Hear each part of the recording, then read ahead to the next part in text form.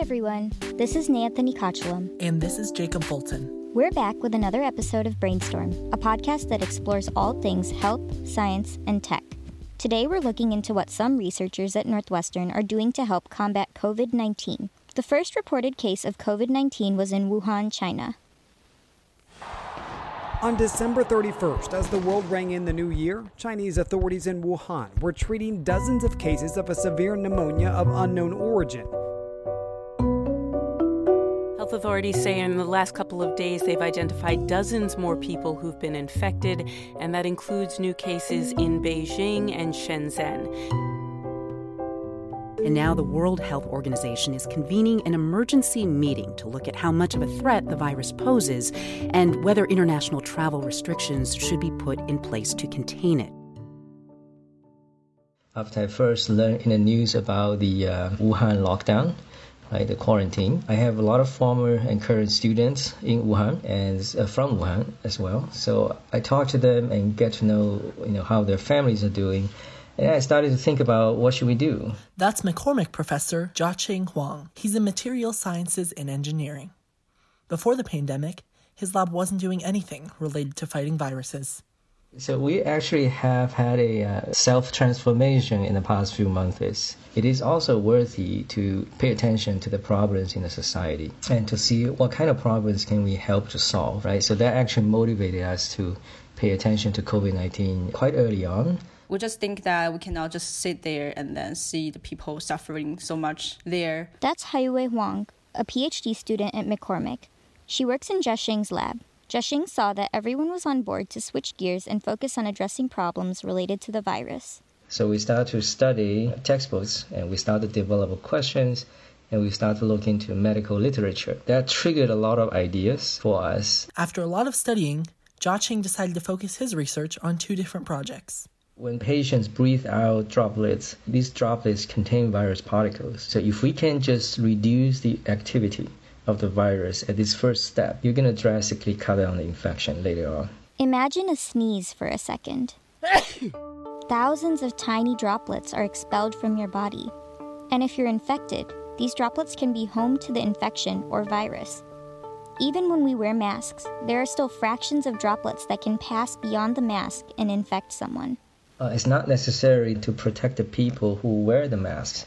It was meant to protect people around you, around those infected persons, so especially healthcare workers.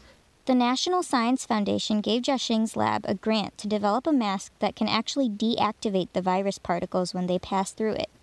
Virus hits the mask, virus deactivated. That way, they wouldn't infect anyone.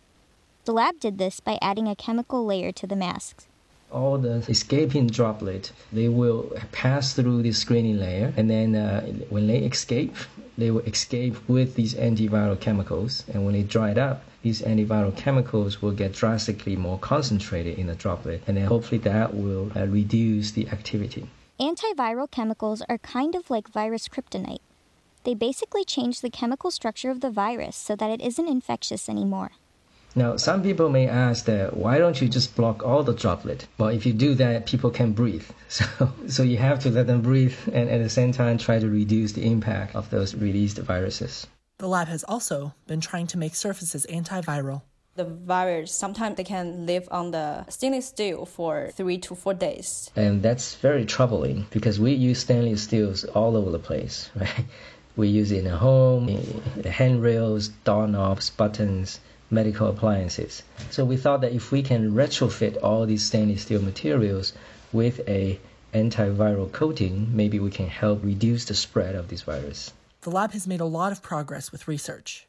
They're trying to make a working prototype of the masks right now. But when Jiaqing started his research in late January, COVID-19 wasn't widespread in the U.S. At that time, obviously, people who have most experience about that is those doctors in China. Jiaqing wanted to know if any doctors in China were running into any specific problems that he could help fix. So he started reaching out to his contacts in China. I probed initially, but it was very difficult because they don't have time. These doctors, all the doctors who were working at the front line of this, they were extremely overwhelmed. But in March, he tried again and got a response.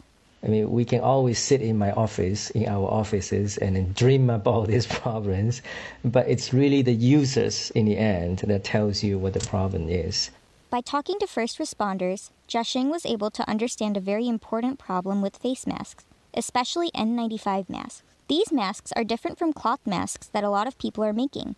They're tight-fitting and meant to filter out 95% of particles from the air. They're essential to protecting a healthcare provider from the virus. So those masks has to be fit on your face really tight. But the mask manufacturing is one size fit all. Some doctors they talked to were using rubber bands to make sure the masks were sealed properly. Others were even using glue.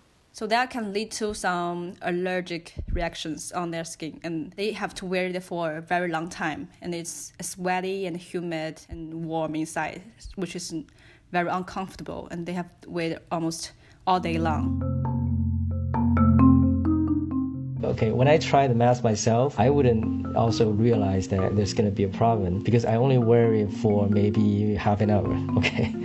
I maybe only wear it to experience it, but imagine you have to put this thing on for 8 hours. So for us, that means that we need to develop a new mask-skin interface. Or we need to design either the shape better or just have another layer of material. Jiaxing is actually talking about these problems with Northwestern students in the classes he teaches.